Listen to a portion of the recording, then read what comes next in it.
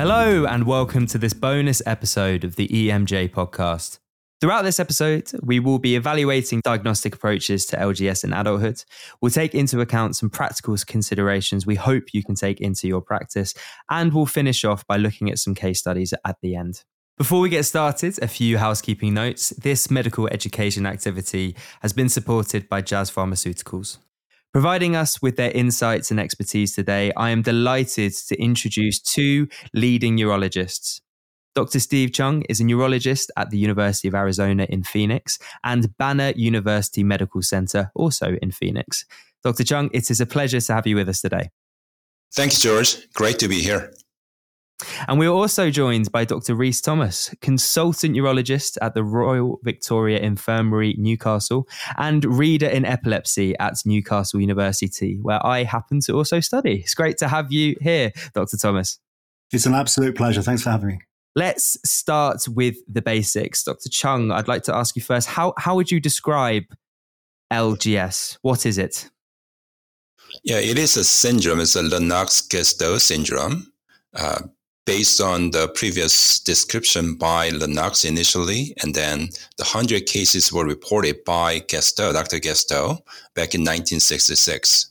So it's a relatively new diagnosis, but it composes of multiple various underlying disorders and disease that presented an encephalopathy and various type of seizures that are usually very refractory.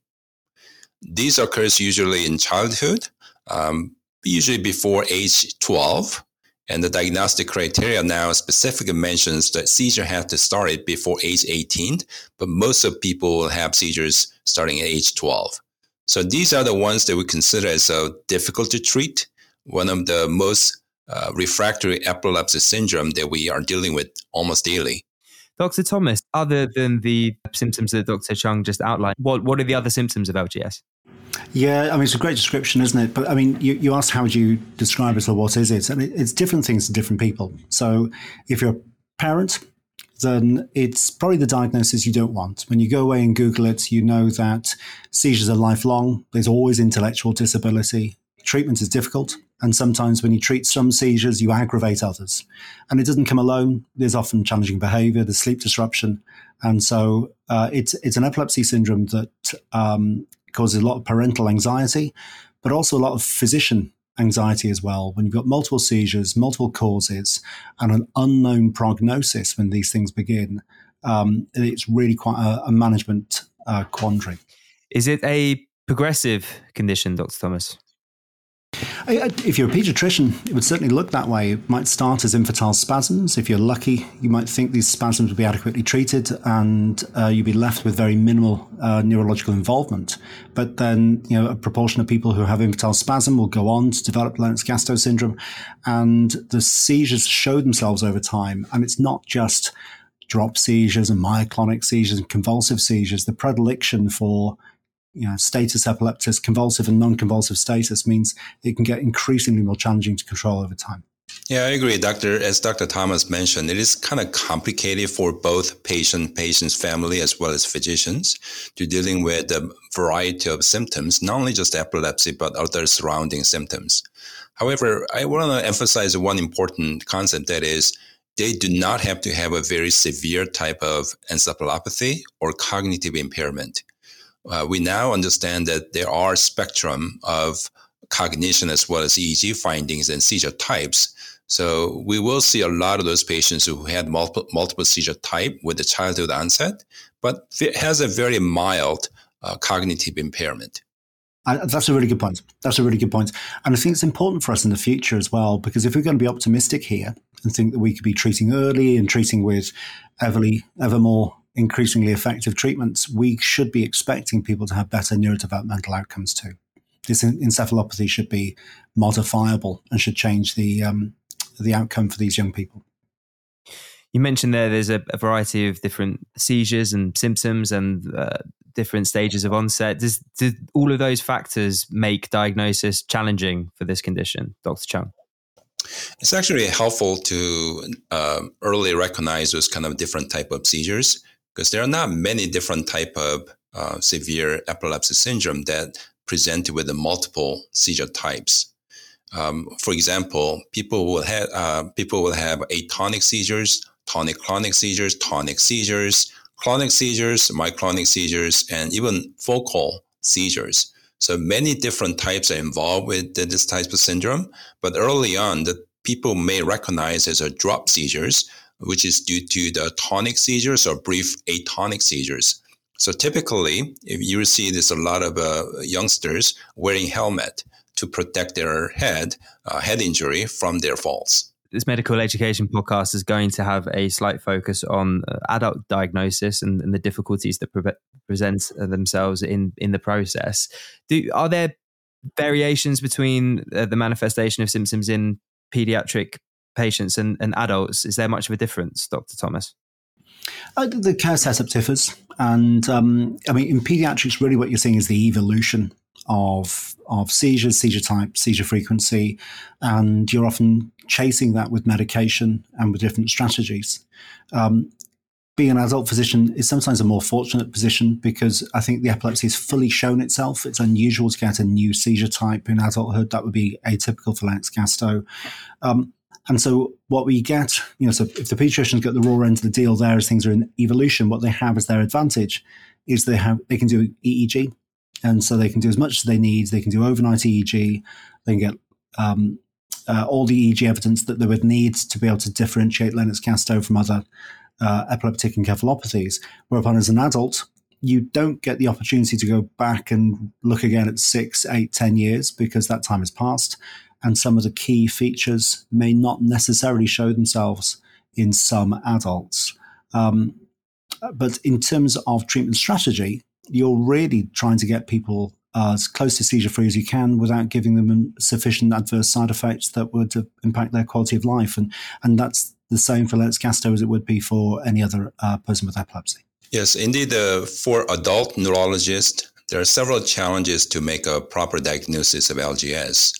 The first of all, the things that Dr. Thomas already had mentioned, EEG pattern does change over time. Initially, when they're in childhood, there's typical textbook cases of a slow spiking with discharges, generalized spiking with discharges. Those are actually very common.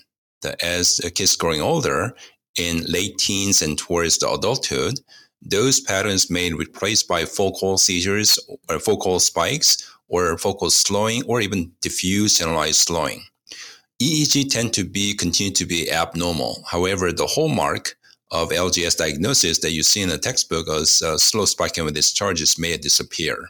So this is one of the challenges people see. When you get the EEG, you don't see that pattern, and you may wonder whether the person has LGS or not without realizing that EEG pattern can change over time. The second thing is there are a lot of people who are in adult life now who never had a proper diagnosis of LGS. The term LGS coined towards the late 1970s. There are many people born before that, and these people are carrying the diagnosis of difficult to treat or symptomatic epilepsy. Now it's called epileptic encephalopathy with refractory seizures. All different names probably means the same thing, but the actual diagnosis of LGS. So that's another thing. The other thing is maybe the change in seizure patterns. In early life, atonic seizures and tonic seizures seem to be more prominent. And in adulthood, generalized tonic-clonic seizures as well as tonic seizures, those become a little bit more frequent than the atonic seizures. So we have to recognize not only the EEG patterns, but also the seizure type may change as a person growing older. You make a really good point about the name there, and we see that. And obviously, as there are treatments that are licensed specifically for certain epilepsy syndromes, you'd be more likely to give people a label. Do you think we've been historically slow to use that label because it was always associated with such a severe epilepsy condition, or do you think adults perhaps were just felt a bit of a fraud using a label that's associated with pediatric onset epilepsy? What do you think why do you think we've been reluctant to use the name, do you think? Yeah, this is one of the reasons I'm so excited about doing this kind of program, because we always think about this LGS patients, so childhood onset, they should be wearing a helmet and very severely cognitively impaired, as we talked about. But if you going back to even the initial paper by Dr. Gastaut himself, he described this kind of mild cognitive impairment and EEG patterns, including the ones I just mentioned, the focal slowing or focal spike or diffuse slowing. So we have to recognize and not feel so reticent about making a diagnosis for the first time when patient shows up in your office and the patient is 55 years old. So I think we have to broaden up the diagnostic criteria. So now we're thinking about if anyone starts to have seizures in childhood, including atonic seizures and the falls and multiple different types that tend to be refractory, and some degree of cognitive impairment, broadly, those people can be diagnosed with LGS. And it's not necessarily part of the ILE case definition, but in terms of a feature that helps clue me in, as well as people who wear helmets or people who need emergency medication, I find it quite easy to aggravate seizures with people with Lennox Gastaut. If I over-medicate other people, I send them to sleep. If I over-medicate people with LGS, I can aggravate and bring out tonic seizures in sleep. I can bring out myoclonus with injudicious use of sodium channel blockers. I don't know if that's been your experience or whether I've just been unlucky. No, you're absolutely correct. It's difficult to treat with any type of different mechanism of action medications. The other thing is these people tend to have some behavioral and psychosocial issues. So the medication that affect those kind of mood are also very important to monitor closely. I mean, it's wonderful hearing you both talk. You obviously bring such a wealth of experience to the table, and I'm sure that everyone listening will take something back from this podcast. I wanted to ask quickly about the prognosis of LGS. Is there much of a difference between those who are diagnosed as children and as adults? How does the prognosis look and differ for these different patient groups, Dr. Thomas? Oh, that's an interesting question. Okay, so I mean, it's the same epilepsy, whether you're diagnosed with LGS as a child or an adult, because this is a pediatric onset epilepsy. If you're diagnosing LGS and it's begun in adulthood, I'd advise you to look again. This probably is not LGS. So prognosis, I guess, to answer your question directly, if you're meeting an epileptologist for the first time as an adult, yet you've had a lifelong complex epilepsy, you have not had all of the benefits of a pediatric neurologist, pediatric specialist nursing, genetics, and modern treatment that you would have had if you've only met a specialist in adult. That said, if you've got intellectual disability and a complex epilepsy, whether it's LGS or any other cause, you will have a foreshortened life expectancy. Unfortunately, that's the case.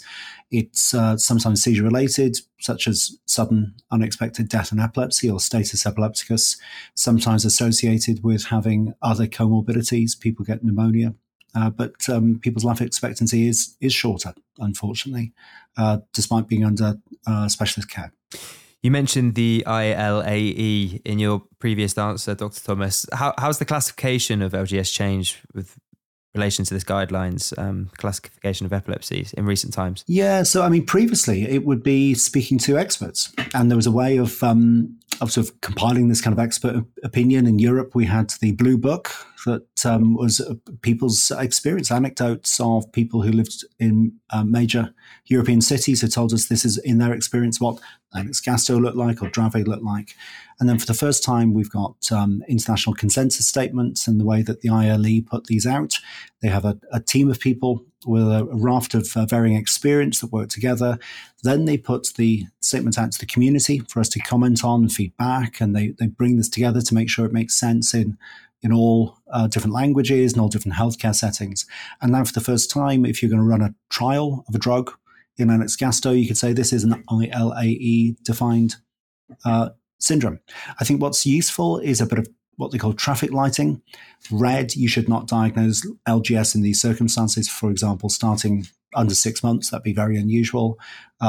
Amber, some caution, and green, these are features that we associated with. And I think that's important for LGS and LGS-like conditions because there are multiple causes. And so it will vary and will look different person to person. Yeah, just having that diagnosis specifically as LGS is quite important. It has an implication for both the finding a right therapeutic medications and other options, as well as education. I can just tell you about one of my patients who never diagnosed with LGS, but previous diagnosis was a symptomatic generalized epilepsy. That was the old terminology from the ILAE classification. And now it's the epileptic encephalopathy and specifically Lennox-Gastaut syndrome as well too. Not only that, even the ICD code, ICD-9 does not even contain LGS as diagnosis. ICD-10 is the first time that we brought the terminology of LGS for us to make a proper diagnosis. So the patient had this symptomatic epilepsy, refractory, falls all the time, but she was never diagnosed with the LGS. When I gave the diagnosis, I was wondering as a physician, how does that change for them? The father came back a few months later and said, this actually changed a lot in their interactions and their understanding of the syndrome. Because before, he was only searching seizures, difficult seizures, or the refractory seizures. But now he goes right into LGS. And he was able to connect it with LGS Foundation and got a lot of description and education, and which he actually thought that was quite changing in terms of treating and interaction dynamics with his daughter. So I think it's beyond just finding a right therapy, but also guiding the patients into the right information and the education as well. I think that's an excellent point, because it's quite isolating to live with a rare disease or look after somebody with a rare disease. And the experience of looking after somebody with Lennox-Gastaut syndrome will differ even in comparison to other developmental and epileptic encephalopathies. You know, you've got some unique challenges within the LGS community. And we live in an ever increasingly connected age. And to allow families to suddenly, meet that family from the other coast of the United States or from another part of Europe and share their understandings. I mean, one of the lovely things about looking after adults is the older adults. People are amazed to know that we've got people in their 40s, 50s, and 60s living with Lennox-Gastaut syndrome, and so important to feed that back to families who are now being diagnosed for the first time as young children. The ILAE's recently been updated in terms of the definition of LGS. How, in your opinion, Dr. Thomas, do you think clinicians can best use this new classification in practice? It depends what you want to be using it for. I mean, every neurologist listening to this will know this, but when you're speaking to the medical students, there are different levels of diagnosis, and sometimes the best you can do is decide whether this is epilepsy or not. But once you've made that diagnosis, you want to classify the seizures, you want to look at the etiology of the epilepsy, and if you've got some EEG change, you can put together an electroclinical syndrome. But an LGS diagnosis allows you to do other things too. So, for example, it's not a great mimic, but there'll be some situations we'll be asking, is this MAE or is this LGS? Imaging is much more important with Lennox-Gastaut syndrome than it is with MAE, where the imaging would typically be normal. You might be more likely to look at a gene panel and look to see whether not only is this an LGS, but is this a genetically determined syndrome that we can go beyond the LGS diagnosis and say, is this also a single gene disorder?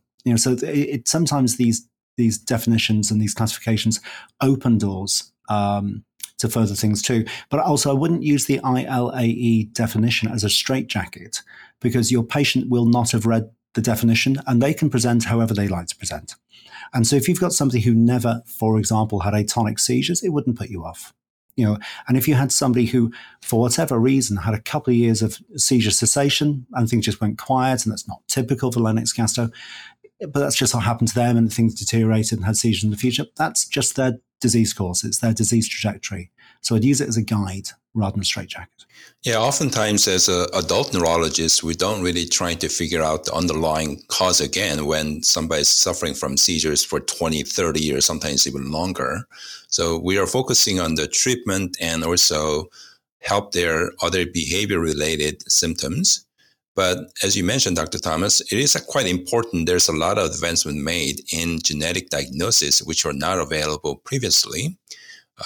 We do not have to go into the details, but even I recall this one patient who had LGS diagnosis, but later found to have a mitochondrial disorder. So I think it's still important for us to be vigilant. And if there's any reasons that we can reopen the studies for the diagnostic challenges. You've touched upon the sort of diagnostic process already in this conversation, and the theme of this podcast is adult diagnosis. We would like to explore that a little further. With this in mind, Dr. Chung, are there any specific considerations that physicians should take into account when diagnosing LGS in adulthood? Yeah, this is actually a little bit of a paradigm shift of diagnosis of LGS in pediatric population versus adult population. So when I have a conversation with a pediatric epileptologist and neurologist, they do focusing on the EEG findings. As I mentioned earlier, they do have a hallmark. This is a generalized slow spiking wave discharges, runs about 1.5 to 2.5 hertz, kind of slow. And then along with the other background changes and slowing. So they heavily rely on the EEG criteria, EEG findings to make a diagnosis, because they have not been established many years to be refractory. And sometimes the seizure type alone cannot be certain, make a diagnosis of LGS. However, in adult population, in my opinion, diagnosis of LGS is more clinical diagnosis. As I mentioned, EEG does change, so we cannot rely on the EEG alone. They have a multiple seizure types, but have some changes along the way. Their cognition may be static at this point, not progressive. So it really comes down to knowing their seizure started early onset and becomes a clinical diagnosis rather than rely on other diagnostic tests. And if I could jump in there, you're absolutely right. I agree with everything you've said. But perhaps the biggest thing you need as an adult neurologist is the desire to make the diagnosis. You've got to be curious. It's all too easy to just say, well, this is drug refractory epilepsy. Because to go that stage beyond, you might have to unpick some stories. There might be an incorrect label. There might be a gene variant that isn't contributory you might have to get rid of. But more typically, you'd have to go back to the pediatric notes and do some digging. You've got to get out old EEG reports or look at age of onset of first seizures. One of the things that's really made the description, so therefore the correct classification of seizures much easier for us, is the use of home video. So, now parents will come with videos of, an atypical absence. I mean, that's a very difficult story to go and pick up from just a narrative description. But if people have video of that and myoclonus and convulsive seizures, you can put together the portfolio of seizures in quite a confident way, and that could help you make a diagnosis. Obviously, Dr. Chung, you're based in Phoenix, Arizona. Dr. Thomas, you're in Newcastle in the northeast of England. From I know we've just met on this call, but what are the differences that you're aware of between diagnosis and adulthood for LGS across the pond in the States and in the UK that you're aware of? I'll go first. So, we've got a big training difference here. So most adult neurologists in England aren't EEG trained. It's a separate training scheme. So we have neurophysiologists as a consultant specialty who do that diagnostic arm. So we're step divorced from the EEG here. And we do, as we're working in a socialized healthcare system, we have a rationing of some of the diagnostics, such as EEG. It's harder to get hold of. But equally, we've got whole genome sequencing available for everybody who needs it. So we've got a funny hybrid system here. It's a sort of more advanced in some areas, but then more restraint in others. Yeah, and you've got to make the most of what you've got. Yeah, absolutely. Yeah, it's quite similar in United States. I think the difference is not between the England and USA, but rather academic centers that are focusing on the epilepsy or epilepsy centers versus more rural area that neurologists has a function as experts in everything. I think that's where the challenge might be, because you don't have immediate available EEGs and long-term monitoring and those kind of facilities or even skill set. So I think that's why it is important to provide this kind of education for them to learn quickly, that especially this is emphasizing that LGS is a clinical diagnosis rather than they have to send somewhere or doing genetic testing or specific EEG testing to make a diagnosis. And I guess the same would go, Prof. Chung, to access to clinical trials and things like that. There'd be, the academic centres be more likely to have patients with LGS being tried on new medication. One of the reasons that we're doing this podcast is for obviously awareness of LGS, and as you touched upon earlier, Dr. Thomas, the importance of curiosity and that kind of having LGS in your mind as you're seeing patients for the first time. With this in mind, I'd like to ask this to you, Dr. Chung.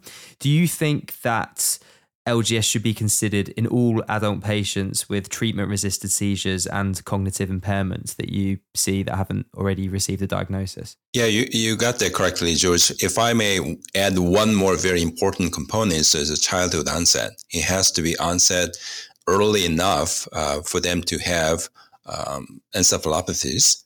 And again, they're looking the seizures and different seizure type as a symptoms rather than the cause of all disease here. So we have to also recognize that the people who have infantile spasm is one thing that Dr. Thomas had mentioned, but they could have some other type of underlying illness and even diagnosis that may evolve into LGS. It's more of a kind of basket holding place that have multiple different seizure types and multiple different etiologies, but has to be the early onset.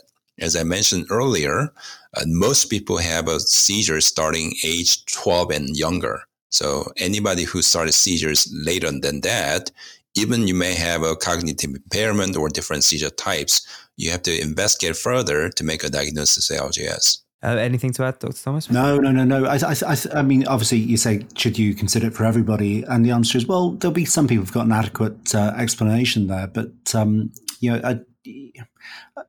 LGS would sit alongside other diagnoses for you. So, for example, one of the more common causes of infantile spasms is tuberous sclerosis. And people with TS some of them, a proportion, will go on to have a drug-refractory epilepsy that's not LGS, and a proportion will develop Lennox-Gastaut syndrome.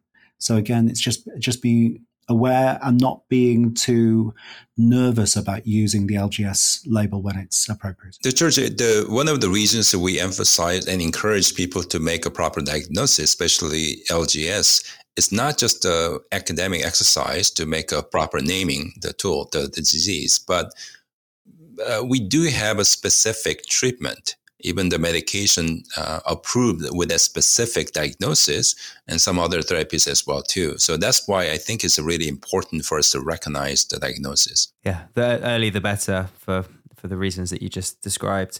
I'd like to, before we conclude this conversation, just ask each of you if you have any particular patient case studies which stick in your mind that demonstrate when you've come across certain challenges and how you've sort of worked your way around it in the diagnosis of LGS. I'll start by asking you, Dr. Chung. I know you've already shared a few case studies throughout this podcast, but if there are any more that you could share, it'd be much appreciated.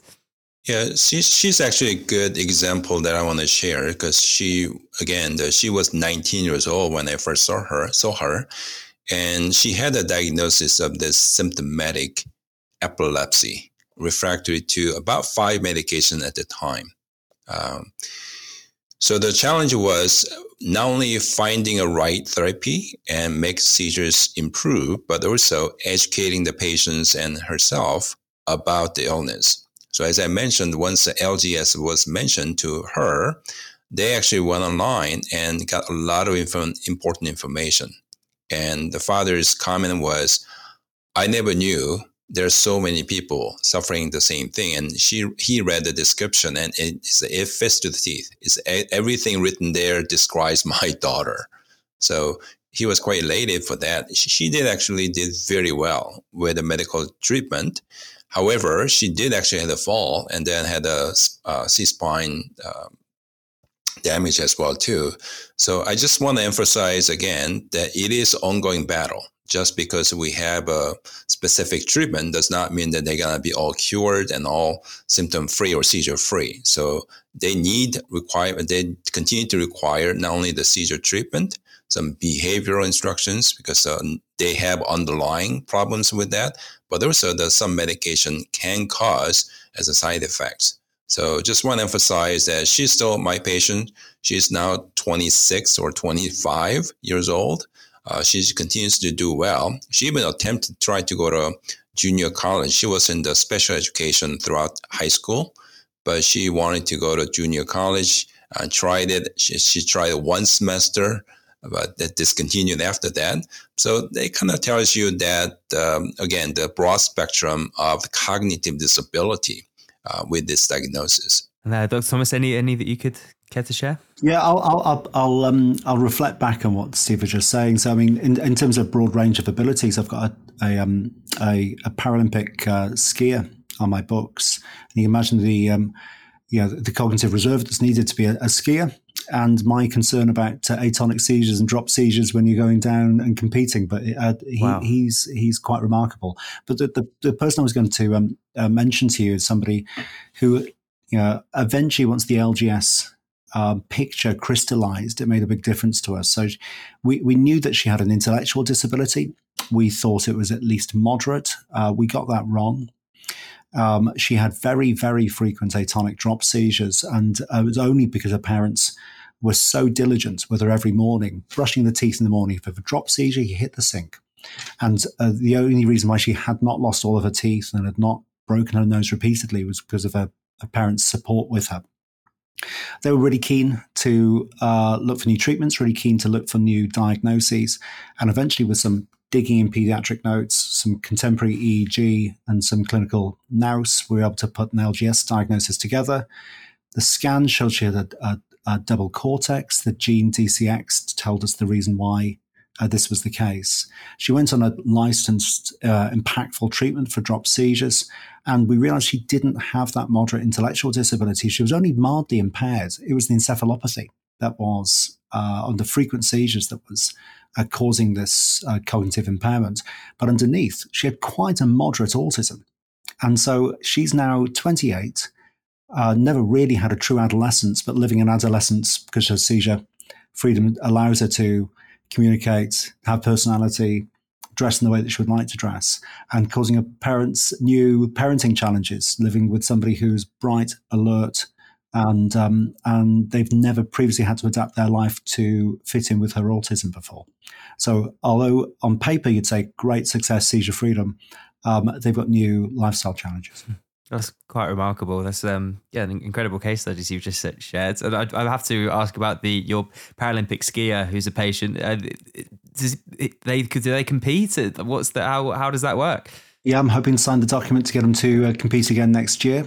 I mean, it's not him, but for example, I've got another young woman who's a Special Olympics swimmer, LGS as well.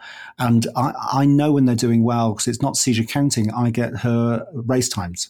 And when she comes in with medals or trophies, I know that we're medicating her appropriately. And if she's off the pace, then, which is a really brave thing for her to do, because you read page 101 of what it's like to live with epilepsy, and people warning about baths and swimming. So the fact that she and her dad can get her to compete is phenomenal. Credit to them both. That's quite remarkable, and a lovely note to conclude this podcast on. Before we do just say goodbye, I just wanted to ask each of you if there was one piece of knowledge, advice that you would like to share with our listeners that they could, if they were to take one thing back into their practice from all the things that we've discussed, what would you like them to take home with them? I'll start with you, Dr. Chung. Yeah, something Dr. Thomas had mentioned today resonates well with me, that having proper diagnosis and guide them through the therapy and guide them through their lives, because they're actually having multiple challenges in their lives. And it is actually a small piece of their life to have a proper diagnosis. But again, to me, the importance of this is not only making a proper diagnosis, a right diagnosis, but treatment, expectation, and they should know what to expect. They're wondering whether there are any other people like me. So all these kind of things are quite important. So I just want to encourage you, everybody listening to this, that do not afraid to make a diagnosis with LGS. It is broad range of diagnostic challenges and diagnostic criteria, but just go back to the main things that we mentioned: childhood onset, at least mild cognitive impairment, and several different type of seizures, mainly including the dropsies and drops and the tonic seizures as well. One piece of advice to take home, Dr. Thomas. Yeah, I'd agree with that. Don't be afraid to make a diagnosis. And if you're working with people with an intellectual disability and working with people with seizures, this will come naturally to you. You've got to remain humble because you'll get it wrong. And you've got to remain curious. Don't be afraid. You can change that diagnosis or evolve it over time, but don't be afraid to make that Lennox Gastaut diagnosis. Dr. Chung, Dr. Thomas, it's been a real pleasure speaking with both of you today. Thank you both so much for your time. Thanks for having us. It's been a real pleasure, George. Thank you. And that concludes today's discussion. I'd like to thank once again my wonderful guests, Dr. Rhys Thomas and Dr. Steve Chung. And if you enjoyed this conversation, please look out on the EMJ podcast feed for more wonderful medical education podcasts. Until next time, have a wonderful week and take care.